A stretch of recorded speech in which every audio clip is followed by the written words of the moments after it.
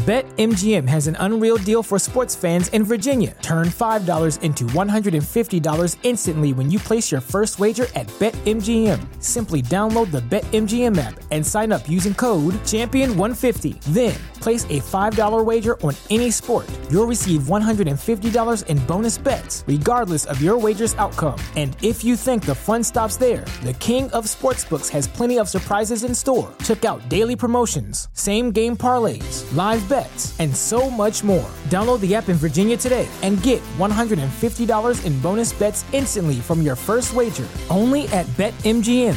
BetMGM and GameSense remind you to play responsibly. See BetMGM.com for terms. 21 plus only. Virginia only. New customer offer. Subject to eligibility requirements. Rewards are non-withdrawable bonus bets that expire in 7 days. Please gamble responsibly. Gambling problem? Call 1-800-GAMBLER. Promotional offer not available in Washington, D.C. Everybody in your crew identifies as either Big Mac Burger, McNuggets, or McCrispy Sandwich. But you're the Filet-O-Fish Sandwich all day. That crispy fish, that savory tartar sauce, that melty cheese, that pillowy bun. Yeah, you get it. Every time. And if you love the Filet-O-Fish, right now you can catch two of the classics you love for just $6. Limited time only. Price and participation may vary. Cannot be combined with any other offer. Single item at regular price. Ba-da-ba-ba-ba. Good morning, traders. I hope that you guys are ready for another day here, of course, with Pre-Market Prep, the #1 morning show. I'm excited to get into today's show. We got a great one for you. We're going to talk about the stress test, the banks raising some dividends on out there. Buffett is still liking the black oil. You guys love that black gold, man. Can't get away from it. I myself am looking at some oil plays too. We'll talk about Nike's earnings. We got, of course, did Hood get a deal? Deal or no deal? We'll find out about that. Playtika, also potential acquisition out there. Did you guys see that? We'll talk a little bit about China's decision to ease some quarantines. And we got David Lauer, our special guest of the day. Hope you guys could do me the favor. Start us up with a thumbs on up. And let me know in the chat, what is your top stock on your radar today? Let's go ahead and dive on in. Pre-market prep.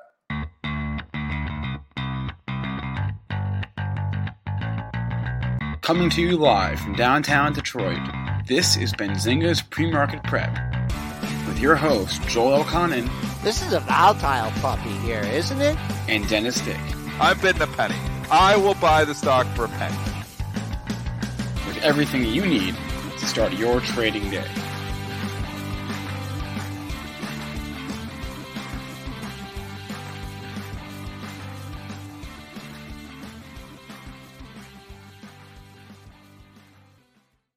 Good morning, traders. I see a couple of people happy out there that Buffett's still believing in Oxy, but let's go ahead. Let's bring on Joel Elconin, Dennis Dick, and of course, let's take a look at what happened in the futures market overnight. What did you see out there, Joel? Wow, we got a big old range, but the bottom line is we're up 22.5 handles, 39.26 and a quarter. Crude's having a good day too, up $1.95, 111.52 for the crude oil market, trying to work its way back up to 120. Gold in the green, that's by $1.20, 18.26. No rally until you clear 18.50. Silver, that's in the green by 9.7 cents at 21.26.5. Bitcoin, I've never seen it stay in one handle. Well, the 20,000 handle, it's just trading the daylights out of that. Up $1.80, 20,980. Ethereum futures, they're up $27.50 at 1221.50. Whoa, the old Joel, you got somehow muted yourself. You got muted yourself, man. And Your like headset, it gets sentence, sensitive sometimes. He's bumped a mute button on his keyboard or something. Oh, it's a little bit of a short. Where did you lose me at? No, well, you had a mute. You literally went mute. I could see the mute button. Are you sure? It's not the mute button. There's a little. Oh, because it showed you as mute. It went like it showed you like no mic. So no worries. Well, my cursor was over here. His mic just cut out. It's the mute guys. Rewind that, Joel. Let's go back to ETH. What do you see on ETH here? No, ETH is up 27.50 at 1221.50. And then my next thing was Kathy Woods on TV. Do you think that I should give goodness, her she is. a very important level, a very important level in ARC, or should I save that for later on?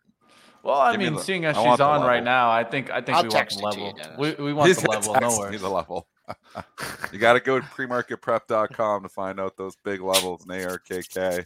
Kathy's on there right now. We know, hey, I kind of like Kathy again. We've been saying this for a week here now, and she's moving up. And yesterday, all over the place. And outside, we had the inside day. We had the outside day, Joel. New highs, new lows all over the place. Yeah. So market trying to figure it out. It's been a good move for Kathy. She had a great week. She was up 18% last week. Like I said, on pullbacks here, you get a pullback, 41, 42. I think I'd be a buyer of ARKK. I'm going to say it again. Kathy, you're going to love me for saying this. I know you can't hear me right now because you're on CNBC. But again, I'm going to say I believe the 2022 low is in for ARKK, and that's a bold call. Yeah, and I can't argue with you on that. I can't argue with you. I'm more of a forward looker here, and I mean nobody knows that far. Gonna look to the end of the month, but we're going for it. We're making bold calls. Dare to be bold. You can't say we hide. You can't say we hide. I'll say in the short term, though, that sentiment towards her stocks have absolutely turned. They did not make new lows. We said it yesterday on the show. They did not make new lows in June like everything else did. It was the value stocks getting hit, the crowded value stocks getting hit. Those stocks have become uncrowded.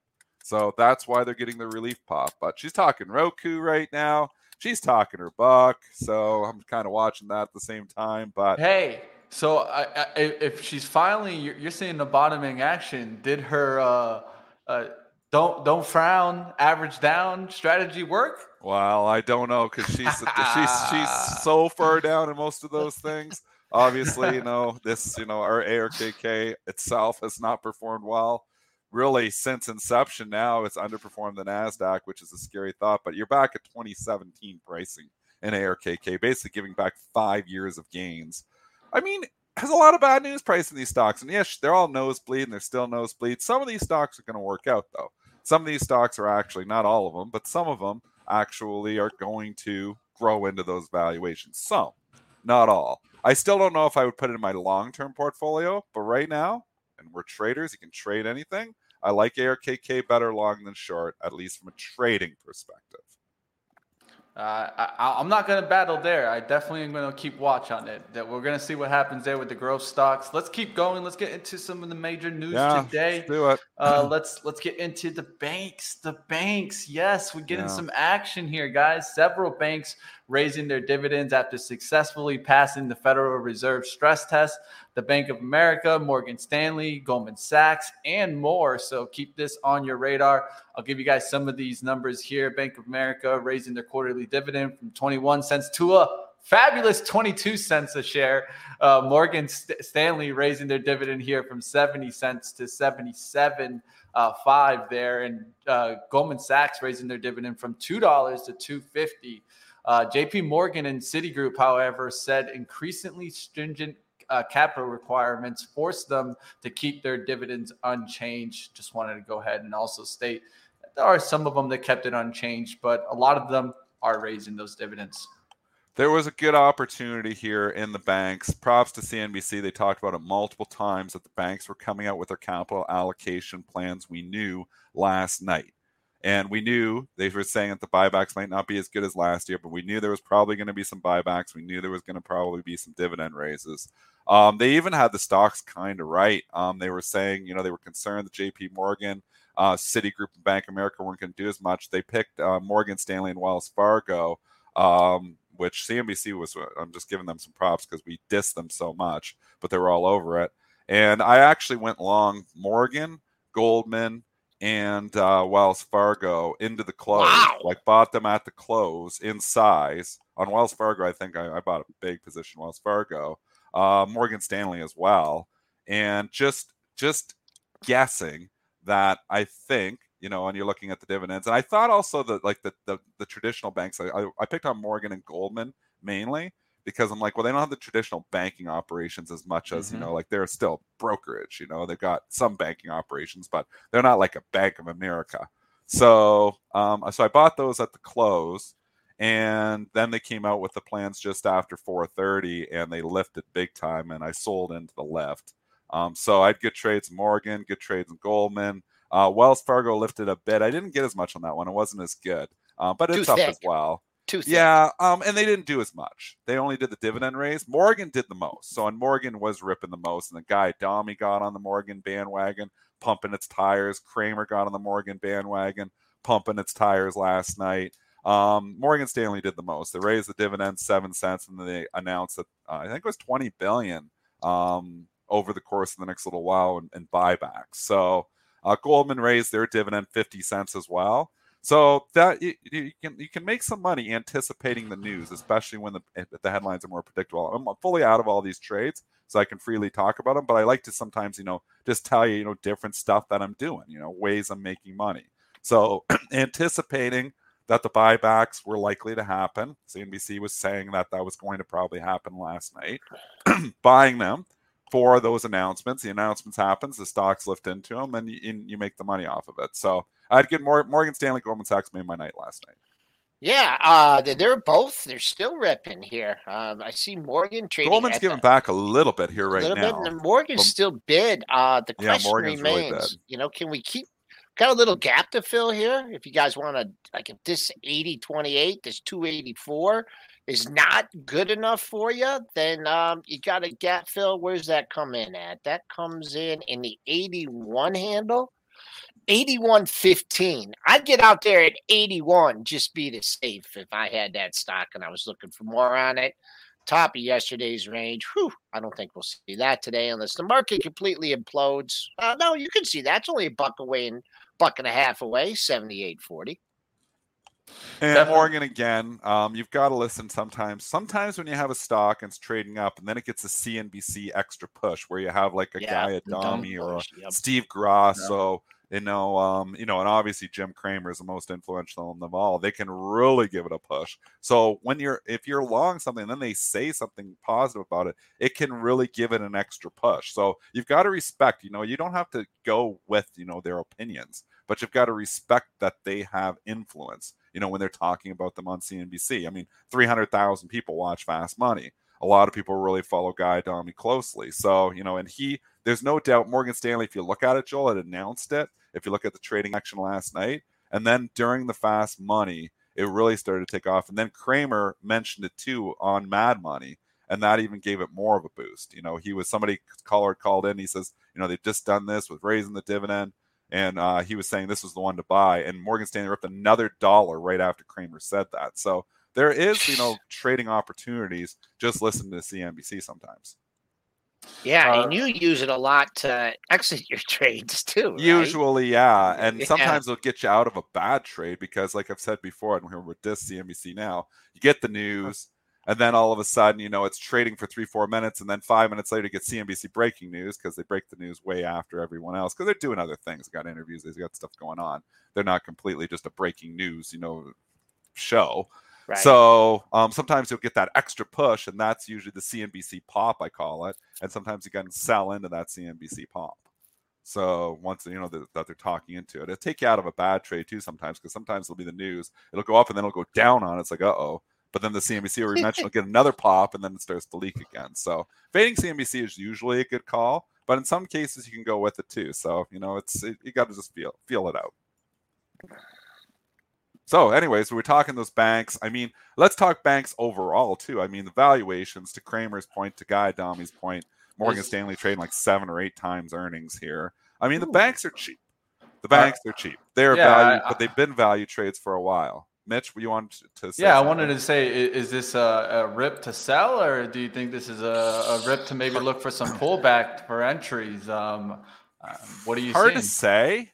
I mean, I would not buy the rip on these for the simple reason that I don't buy rips on anything. Agreed. If they pull back, would I pick on a Morgan Stanley? I would pick more on Goldman or Morgan than I would on the traditional banks, because if we go into a recession, Morgan and Goldman will handle it better than a Citigroup or a Bank of America or even a Wells Fargo, because there's so much traditional banking operations, and the biggest problem is the exposure to the economy, like to your little guy. That's going to be more strapped, small business, all that stuff. So, and this is why the banks are, don't kid yourself, this is why the banks haven't been able to catch a bid, because the market is pricing in that we're going into a recession and stuff's going to slow down. And that's how it's going to hit the banks, because the higher interest rates help the banks, but it helps them to a certain point. And at a certain point, the economy starts to slow down, then it starts to hurt. So there's a balancing act here. Again, I don't think there's going to be a soft landing. I still think we're going into a recession. I just think there's a lot of stocks that have already priced that in, and that's why I've started to nibble my toes in the water. But it's hard to just jump in and just say, okay, I'll buy the banks now because we did a little bit of dividend raising, when you still have the opinion that I do that a recession is on the horizon.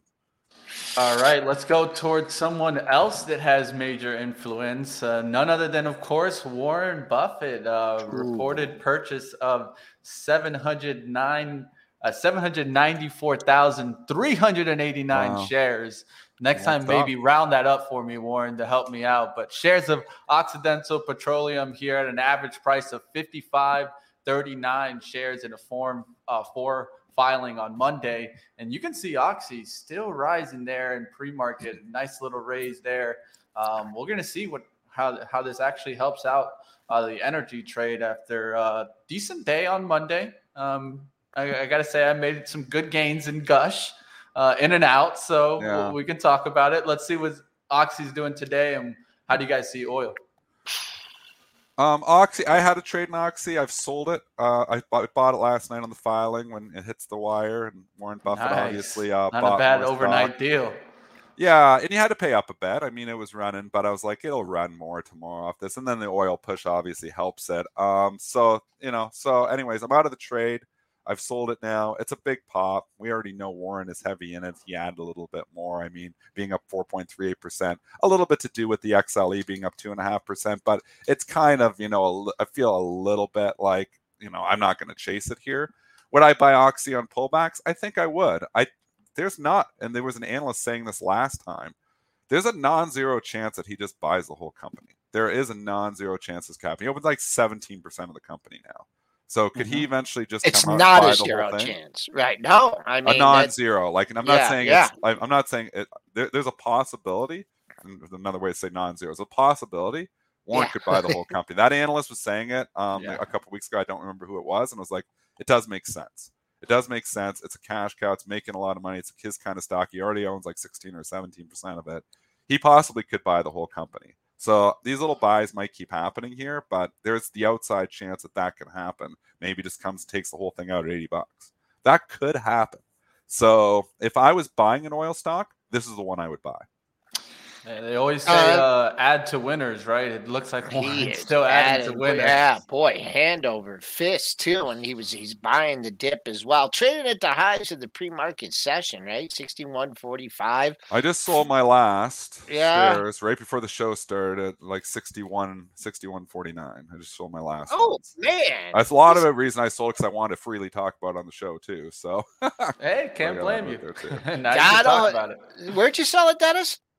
I've been selling all morning, so I sold some 61.20, 61s. I've been selling all in the 61s. 61.55 is your pre-market high. I didn't get the high. Yeah, for me. What about $62? You had you had the 2-day drop back a few weeks ago, and then you had a sharp rebound, 61.98. Maybe some paper stacked at 62. That's what I would look at. Of course, if you start the weekend at 61.70, 61.75, you come back down to the 61.50 area. Some room on the downside. Top of yesterday's range, 60.15. Last time it didn't react quite the same way. I don't know if it was different market conditions or not, but really acting favorable today. Maybe it's helping that crude's up $1.65. Maybe it's helping that the SPOOs are up, even though we are leaking a little bit here. We're still up 18 handles at 21.75. Yeah, we're leaking. This is what the market, we're just going to be so weird, a little bit of chop. We've run, to go back to the overall market. I mean, this has been a pretty good run already. So if you're coming in and buying now, you're absolutely doing it backwards. We were talking, about buying dips at 375, SPY, 377. We had a couple of dips in there. Now we're 390. So I think now is the time you start ringing some register, because we've had a pretty good move. We just went from 362 to 390, which is basically what? A 5% move up, Joel, from the lows here? A little more. Yeah. Five. So 30 points. So yeah, you're talking 7% move up. 6.5, I think, is what I put So you have in, 6.5% in 6 days. I That's a mean, lot. and you're in a bear market. I mean, now is a time where you picked up, you got lucky, you got the bottom. Maybe you were buying some dips here the last couple days. You're selling into it. I think there's major resistance up at 400. Could we get there? I think you could. I think it would be a target. I think like if you're really long the stuff and you want to hold on, I think you could see 400, 4,000 on S&P. I think that's a great selling opportunity. I think at 4,000, I'd be more inclined to even short stocks up there. But we've run a long way, so it's now time to start booking a little bit of those profits from the long side. If you've been so lucky to buy some of those ARKK and they're running 19% last week, you're probably lightening up into this to a certain extent. I still like it. I think I would buy pullbacks, but we've run a little bit too far here now. So again, remember, waves. Stocks just is a big thing. Stocks trade in waves. Waves. So if you're literally buying the top of the peak all the time, you're asking to lose money. So just keep that in mind. The waves. So if you're all of a sudden bullish, wait for the little wave down because it'll have a little wave down.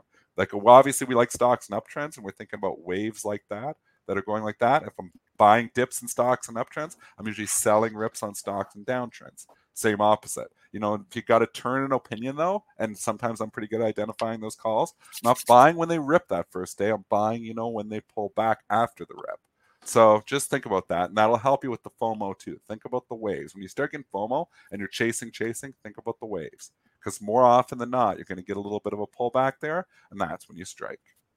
Yeah, one of the things that I always listen to, and it's a comment that you've said, and it's always stuck with me, Dennis, is that the market likes to hurt where it can hurt the most. And if you think about this in reference to when we were really extreme, everyone was like extremely bearish, then we got a bounce, right? Now we get to this point where you get 3 or 4 or 5 days on the upside move, and then you start seeing too many people probably leaning on the bullish side, and then boom, you get a little bit of a smack right back down.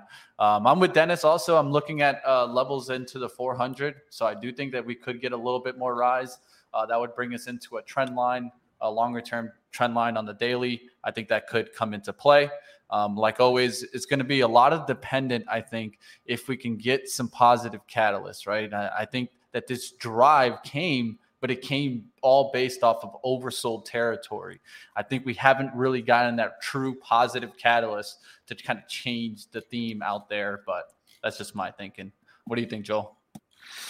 I think the momentum right now, you had the quad witch expiration, you had the low of the move on the quad witch expiration, and you've made a turn here. And now you really distance yourself from the low. So I'm going to stay, I'm going to stay in the bullish camp here, even though there's a couple things that are a little bit concerning, but I would like to see just like hang in here and then get a good CPI number. And then I think you're going to have one of those days where you're like, oh my gosh, why wasn't I buying in the 3,000 handle when we're at, 42, 4,300? We're really leaking, Joel. Yeah, what's going on? We're down about 12 points from when we started the show. The banks are not helping this cause either. They were up, man. Goldman was 306, 307. It's 303 now. I mean, there's people who are just coming in here and taking profits on some of these things. But, overall, there's just, some damage just slowly starting to happen here. Most stocks are still trading green here, but we're slowly just leaking out some of these gains again. There's just so much profit taking. There's so many people who have just been burned, and every time you start getting back, a little bit, then they start to try to get their money back, and they start to sell. It's so tough in a bear market to hold the gains. Yeah, and also I don't think every time you get these rallies, you start seeing mentions of people like kind of concerned. Is this rally going to hold? And you guys are seeing some investors maybe turn. Let's go to Nike here. Let's go take a look at Nike after our earnings yesterday. Let's take a look here. EPS was at 90 cents, beating an 81-cent estimate. Sales were at 12.2 billion, beating a 12.07 billion estimate, but it popped and dropped. So I'm going to go to my man Dennis that watched probably the action the whole time. What did you see out there, Dennis? I saw the Nike lift. I saw the Nike pretty good earnings beat and also buyback. And I saw Kramer come out and kind of give it some props, and then I saw it give it all back. They said on the conference call, I don't know what they said, but they obviously said something on the call, but they turned around and they just started hammering it on the call. and obviously gave it all back. Now you start thinking about the low of the move, and it's not like this all of a sudden is just bouncing around. It's traded down here now for the better part of the after-hour session, the entire pre-market session. I think it could challenge the low of the move. 104 is huge support. Nike's just not, when you do a buyback and you beat and you do a buyback, I don't know what they said on the call. It was something somebody mentioned it. I just forget, to be honest with you, but something was mentioned on the call. And obviously they didn't like it. They've taken it down. So your 104, 105 is your major support. If that goes, Katie bar the door, you're going to see $100. So you need that 104 to hold. Yeah, Dennis gave you a good zone there. 104.50. That's where someone stepped up, or multiple players stepped up ahead of the low of the move. I don't know if you're going to get another $3 out of this on the downside, but if you really want to own it, that's a place based on the daily support to be. The actual low of the move is 103.46. They talked about, once again, inventory, supply chain. So that's something. Building inventory is not something you want to hear if you're having a slowing economy. I think for me, and I'm looking at the bottom right chart here, those are a bunch of kind of ugly red candles here. So if I was looking at this from a longer term perspective, at least, look at this, down 1, 2, 3, 4, 5, 6, 7 months in a row.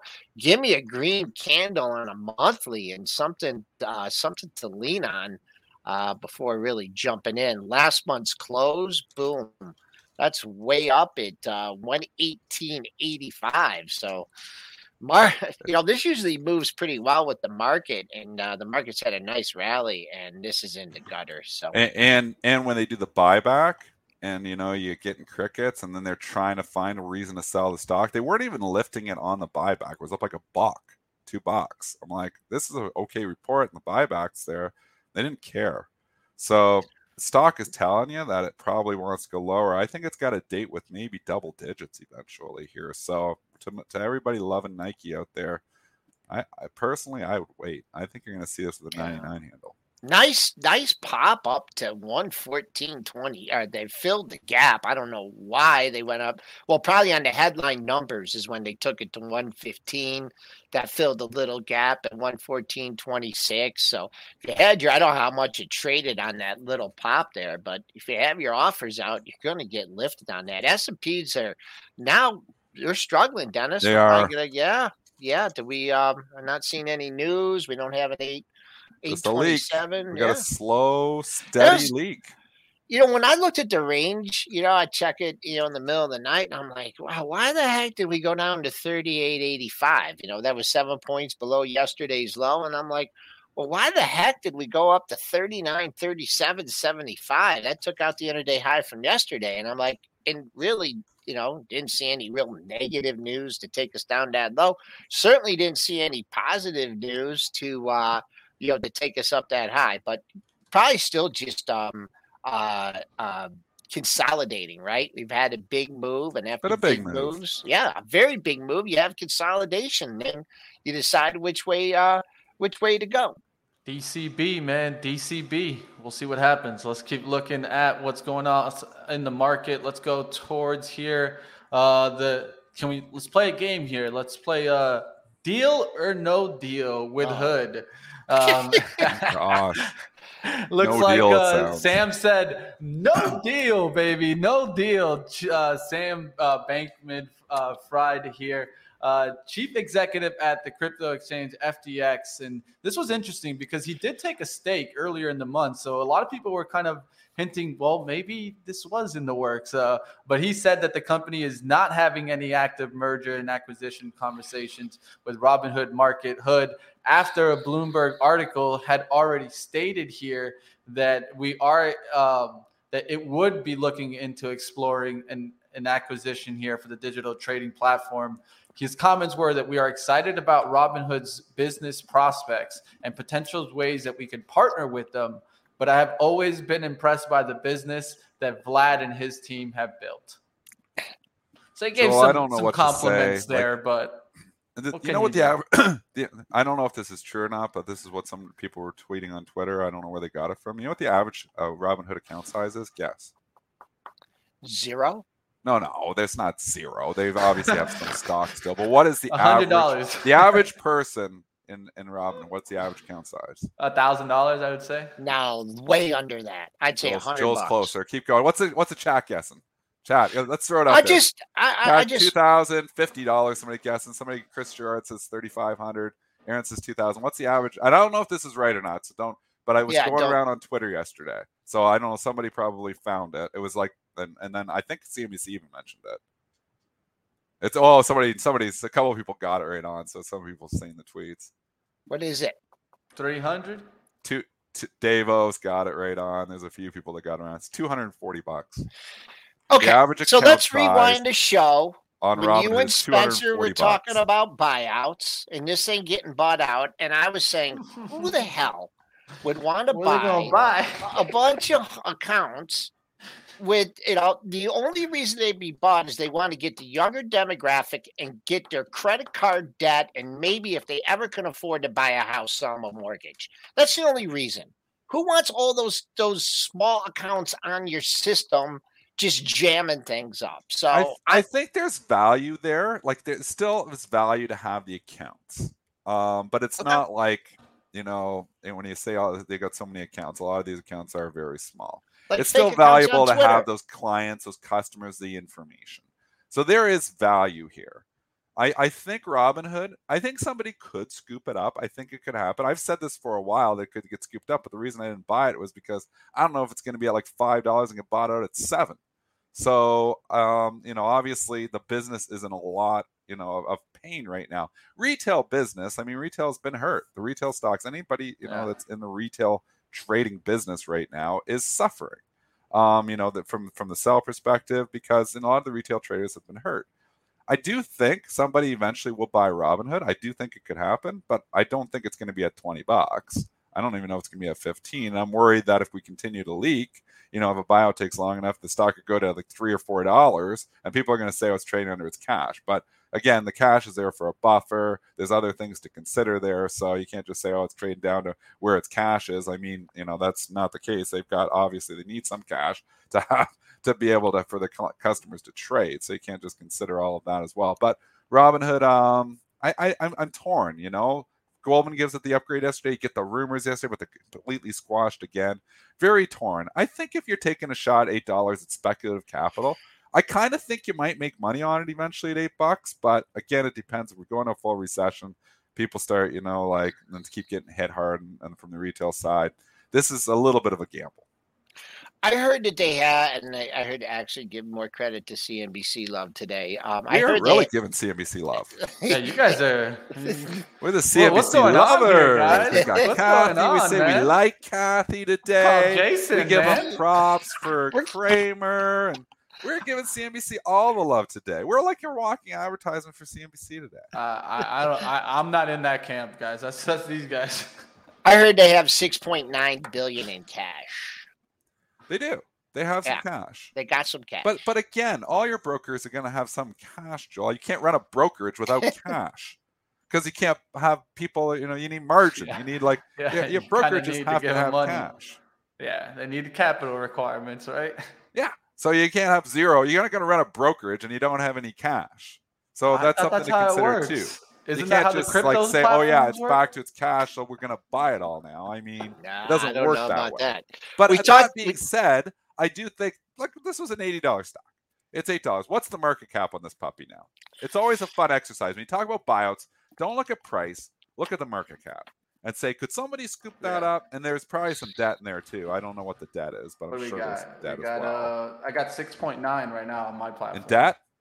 No, billion in capitalization. So do you have any debt? Cap. What's the debt in this puppy? Let me look here. Right quick. You know what I'll do? Those directors, remember those directors that got out? They got out so well. I don't know how they were able to sell right off the IPO. And when those guys are buying stock, selling into everybody's FOMO. Yeah, when was that, man? I can remember that exact day. And GoPro had it. It was this day right here. Back in August, and it was August 5th of 21. And after that was kind of like the GoPro guy. He got out of his covenant with JP Morgan. It was able to sell stock. So yeah, when those people are buying stock, then I'm back in Robinhood. It's around a $7 billion market cap here. It's not expensive. I mean, it's a drop in the bucket if one of the big dogs just wants to scoop it up. Yeah. They want the clients. They want this. There is value in Robinhood. This is not a zero. In my opinion, Robinhood is absolutely not a zero. Somebody will scoop it up at a certain point in time. I just don't know if that time is going to be at $5, at $6, at $8, at $10. I kind of think, again, I'm going to say it again. I'm going out on a limb. I kind of think if you're buying this at $8, I think you're going to make money on it eventually. But I don't know the path, and I don't know anything. I might be wrong. Maybe it's going to go down, and maybe it is going to go under. But I don't think so. I don't think this is a zero. So I kind of like it at $8. I'll say that. I kind of like it at $8. Yeah, I see. I have no position in it. I kind of like it at $8.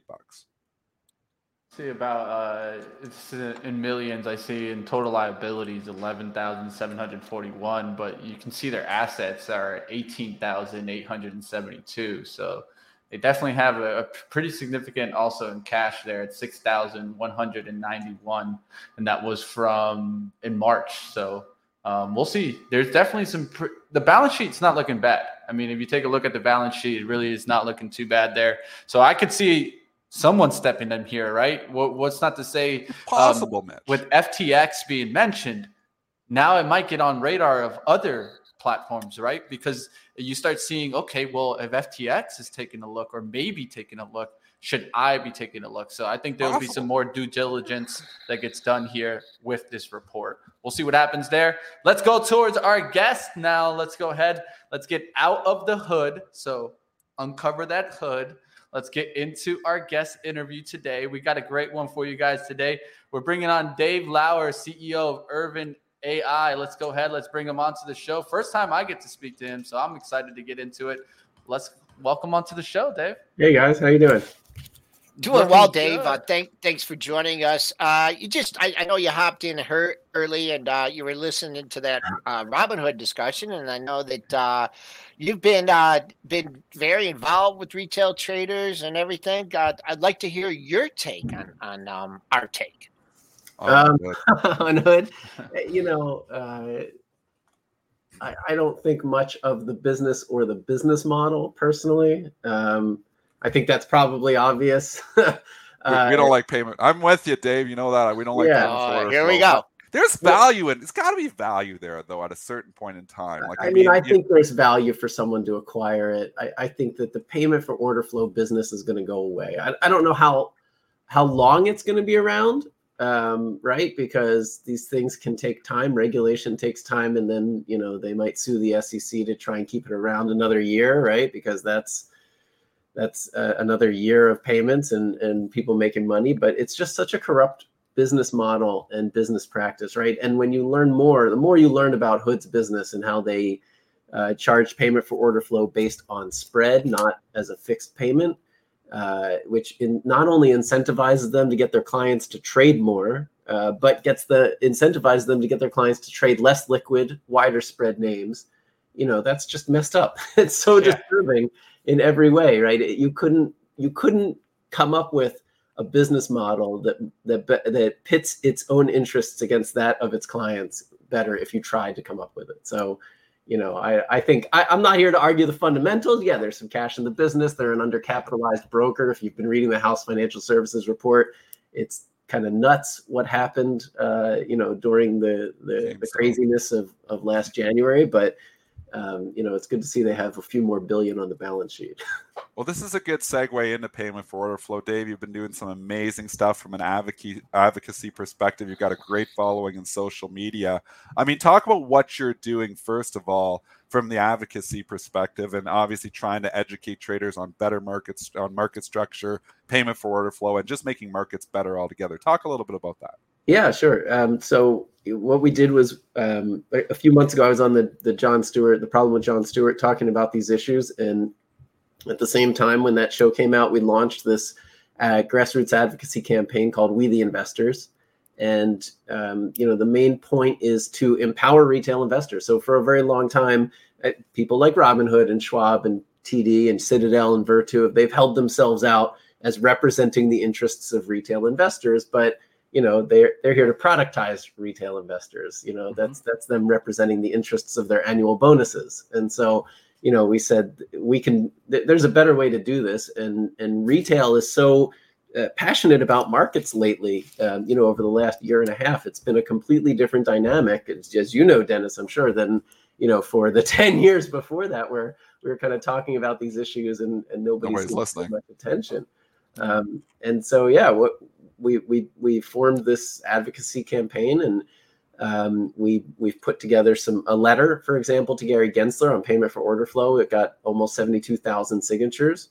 That got us a meeting with him where we presented a comprehensive case against payment for order flow and off-exchange trading and the damage that it's doing to markets. With the most important statistic, I think, being that spreads are 25% wider in the market than they otherwise would be in the absence of this practice.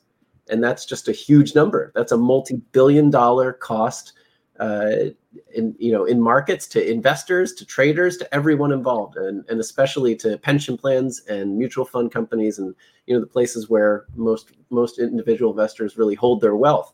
So we're pushing to change the system and just simplify it. That's all. We just want to simplify markets, make them easier to understand, and increase competition. That's really and get rid of subsidies. That's really all that it comes down to in terms of the changes that we're pushing for.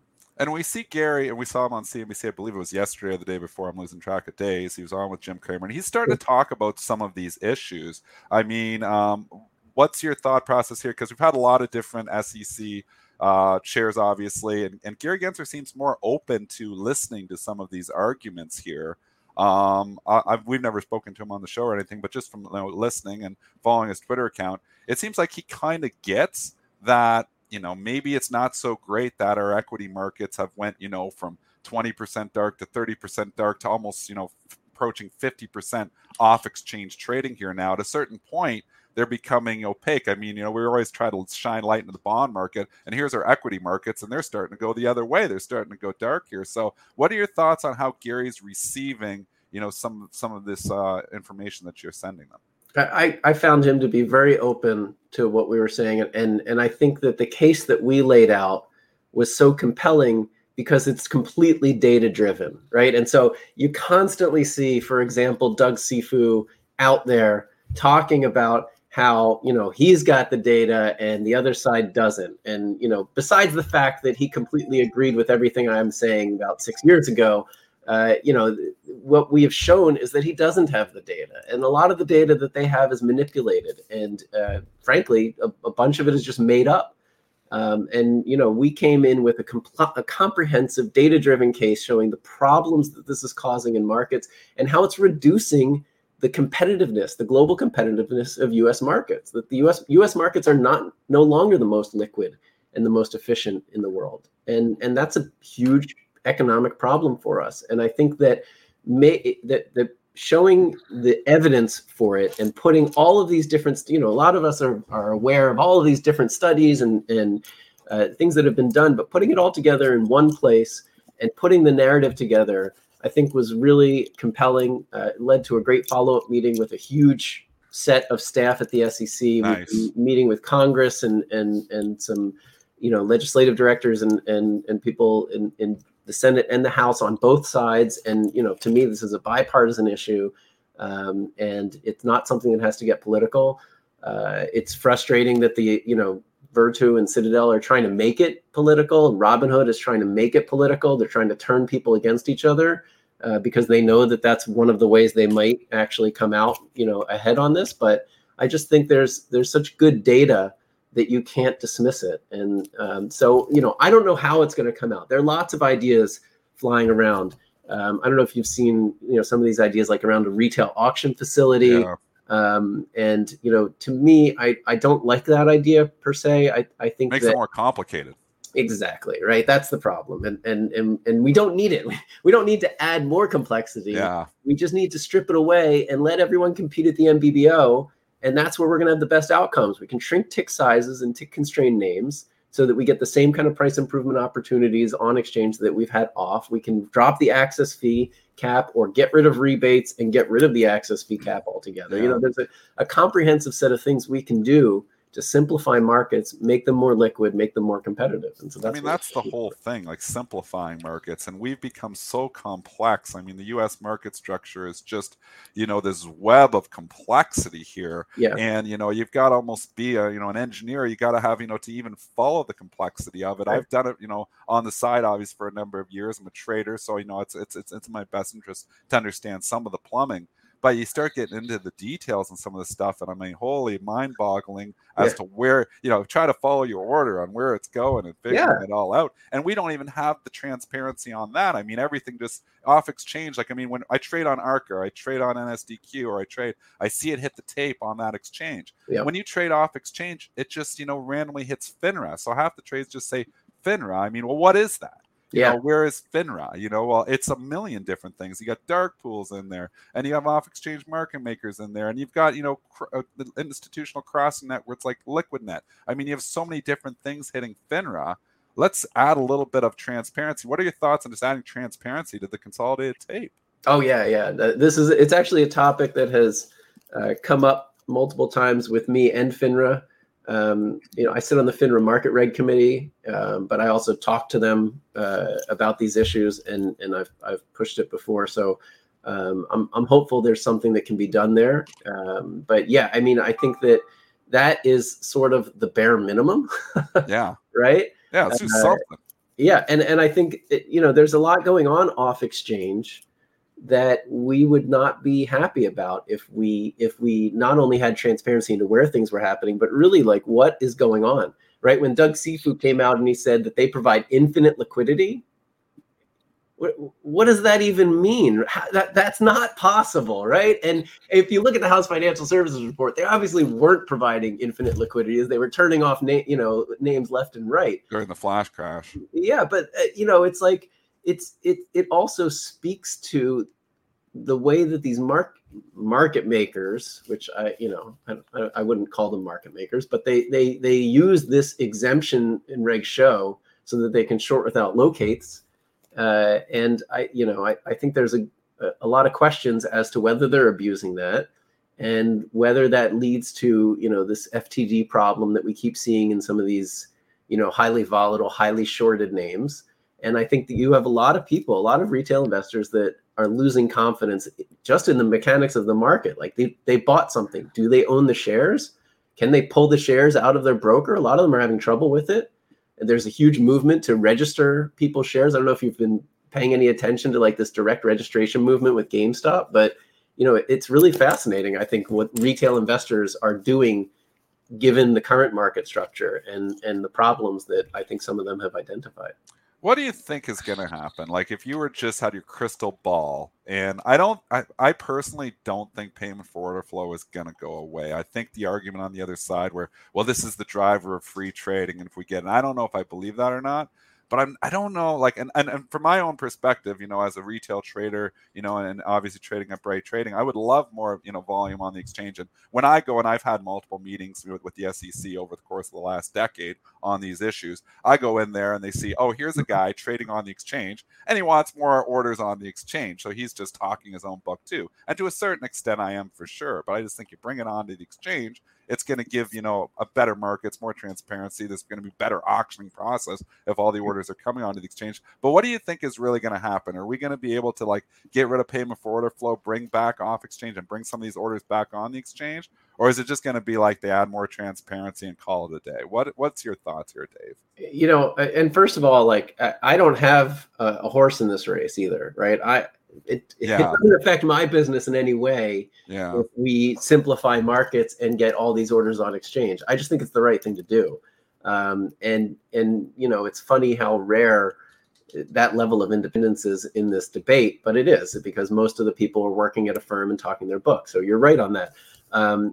I think that something is going to come out of this, and whether it is an outright ban on rebates and payment for order flow, which I think would be the best thing to do to get rid of those inducements that lead to order routing that aren't, for not that is not being routed for best execution purposes.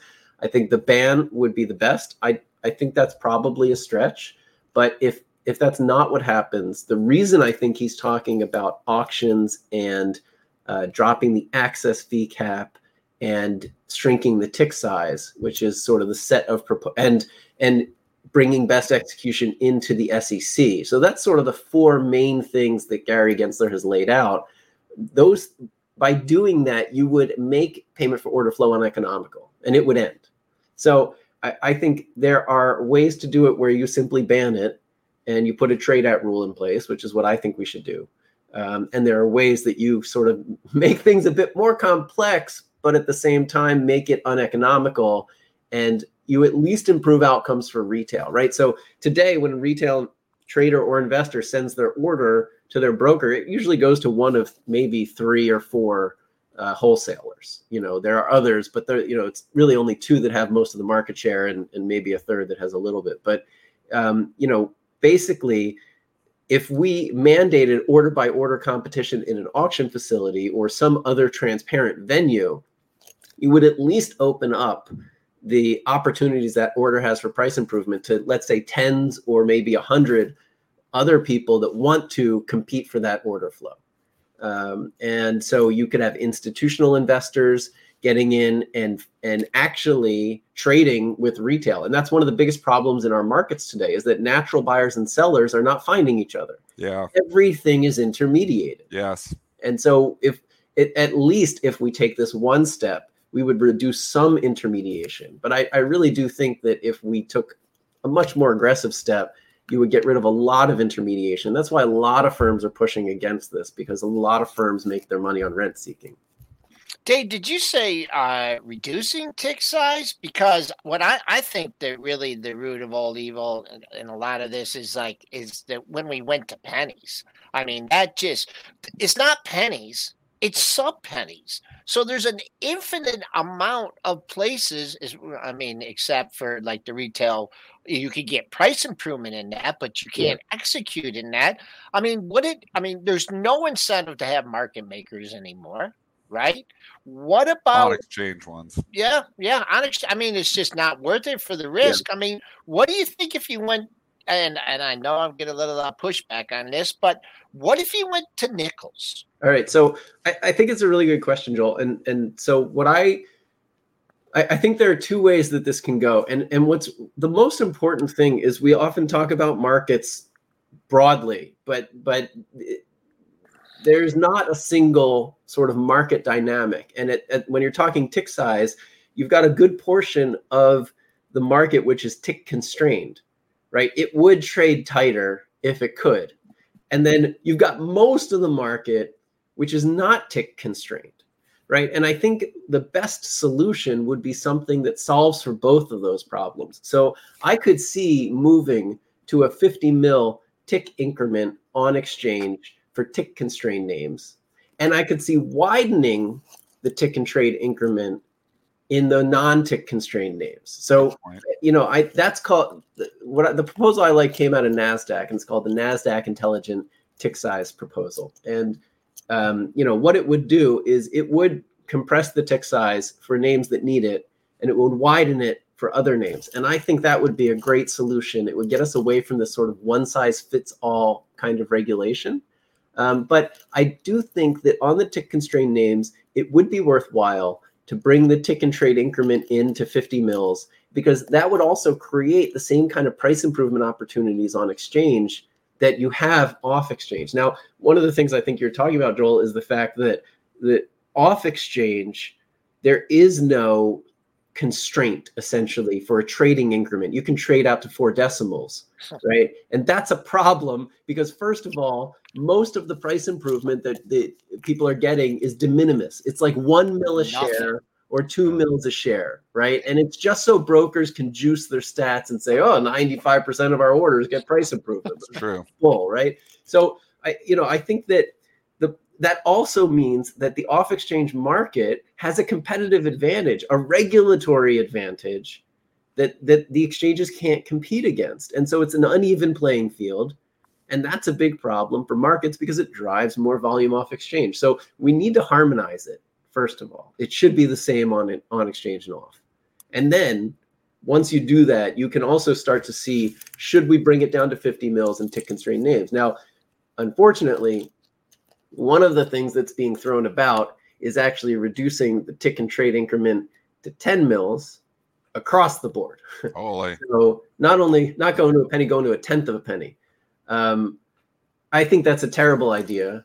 Yeah. I think it's a terrible idea for exactly the reason you're talking about, but also because it would make latency even more valuable, right? It would drive this latency and performance race even further, and it would increase the amount of volume in terms of market data to unsustainable levels. So and remember the quote flickering problem. If we go back, Dave, you could probably remember this, but before we had Reg NMS, they put the 612 in there, SEC Rule 612, to address mainly the quote flickering, because what was happening, and Joel, you can probably remember this too, you'd bring up your quote and you had the algorithms battling for queue position, and the quote would just flicker. It wouldn't stay because there was so many changes in price from point one, and the quote would flicker and it actually would give me a headache even trying to watch it. So it was a serious issue. So if you go, and I hope Gary Gensler maybe can listen to this, maybe we can send him, but I think it's a mistake to get too constrained, or to bring it down too much, that tick size, because you go right back in that quote flickering problem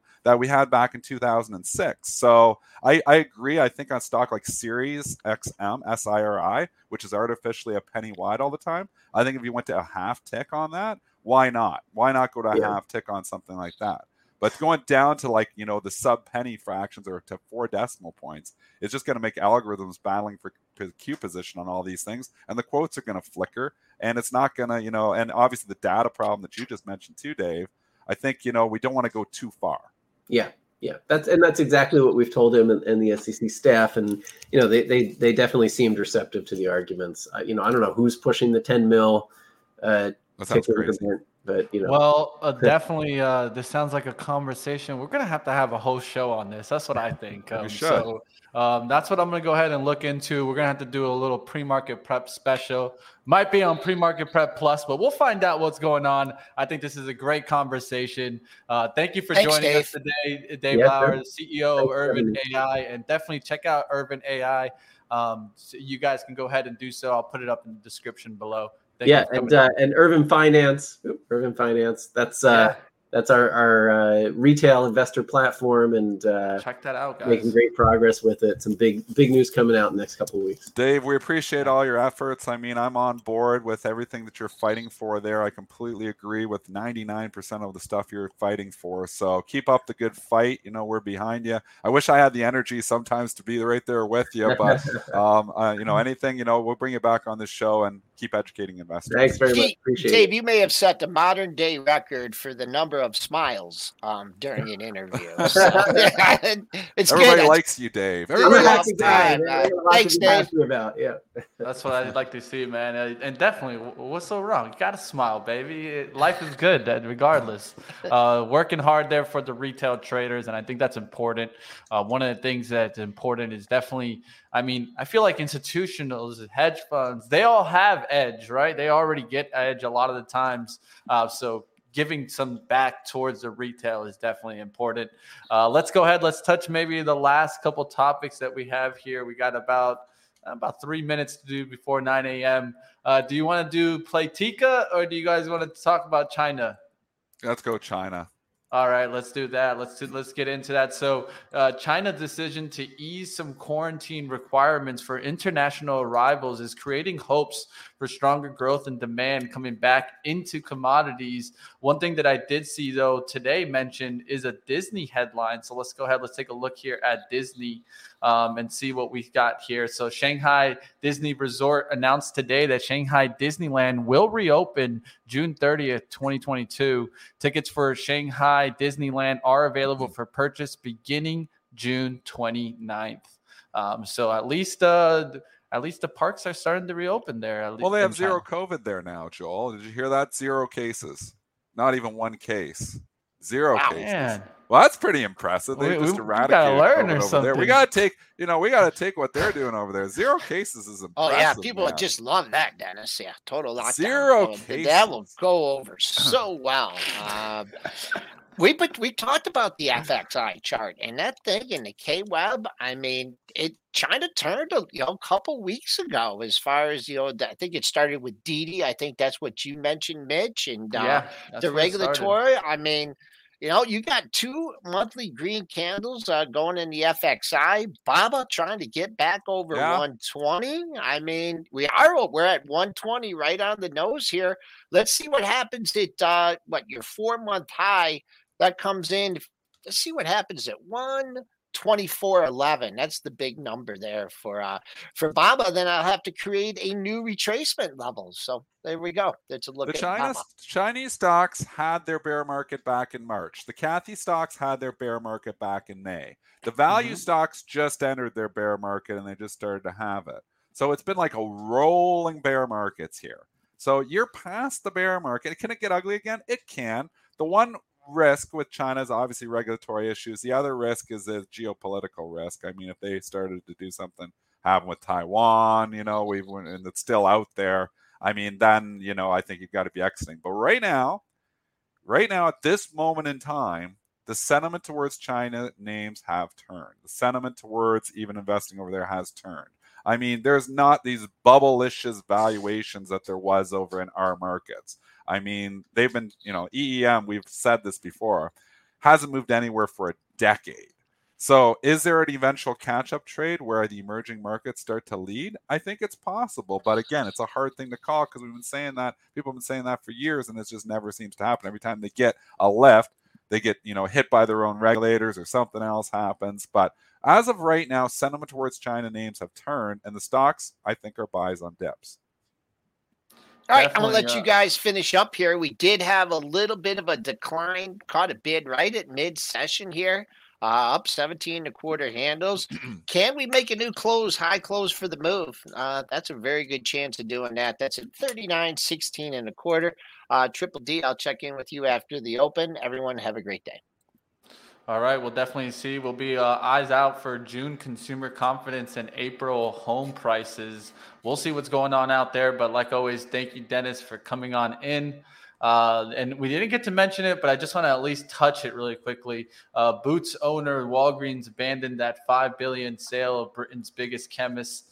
Definitely you're seeing Walgreens kind of get hit on that.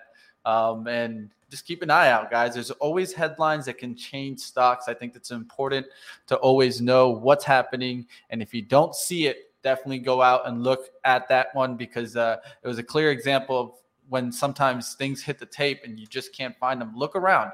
You'll be able to go ahead and get that headline. That's going to do it for us today. Anything else, Dennis, going into the market?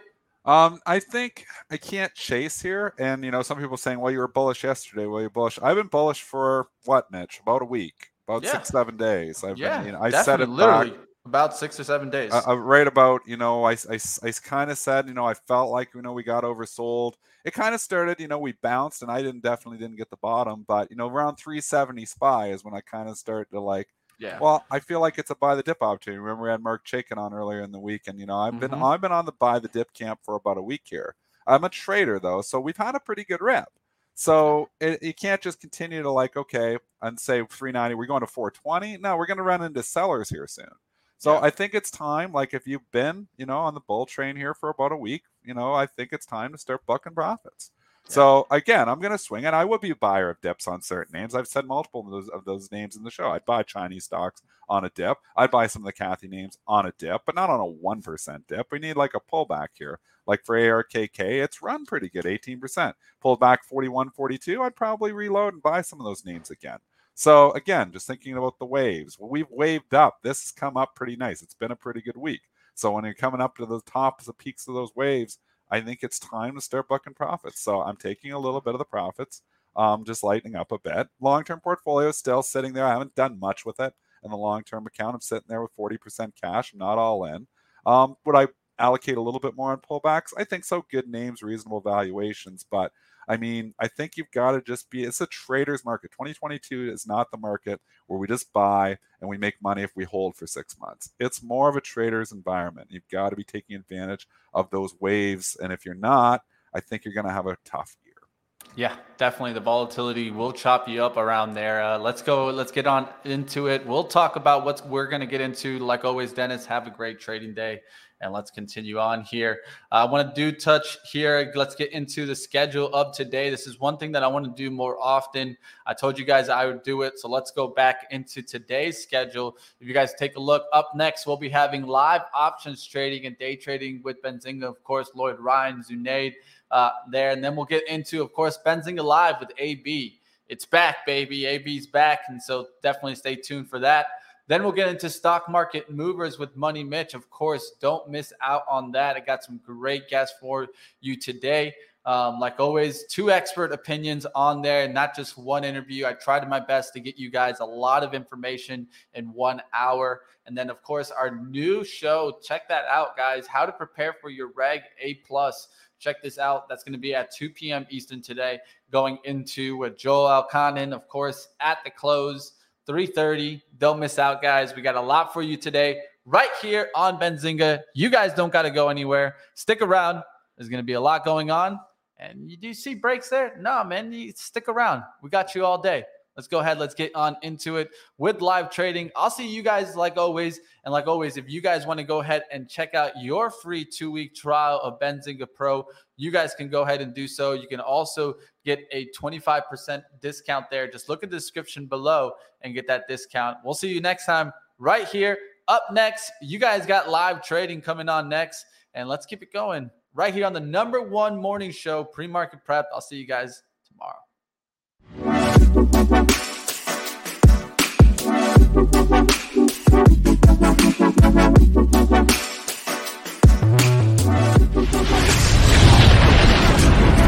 BetMGM has an unreal deal for sports fans in Virginia. Turn $5 into $150 instantly when you place your first wager at BetMGM. Simply download the BetMGM app and sign up using code Champion150. Then, place a $5 wager on any sport. You'll receive $150 in bonus bets, regardless of your wager's outcome. And if you think the fun stops there, the king of sportsbooks has plenty of surprises in store. Check out daily promotions, same-game parlays, live bets, and so much more. Download the app in Virginia today and get $150 in bonus bets instantly from your first wager. Only at BetMGM. BetMGM and GameSense remind you to play responsibly. See BetMGM.com for terms. 21 plus only. Virginia only. New customer offer. Subject to eligibility requirements. Rewards are non-withdrawable bonus bets that expire in 7 days. Please gamble responsibly. Gambling problem? Call 1-800-GAMBLER. Promotional offer not available in Washington, D.C.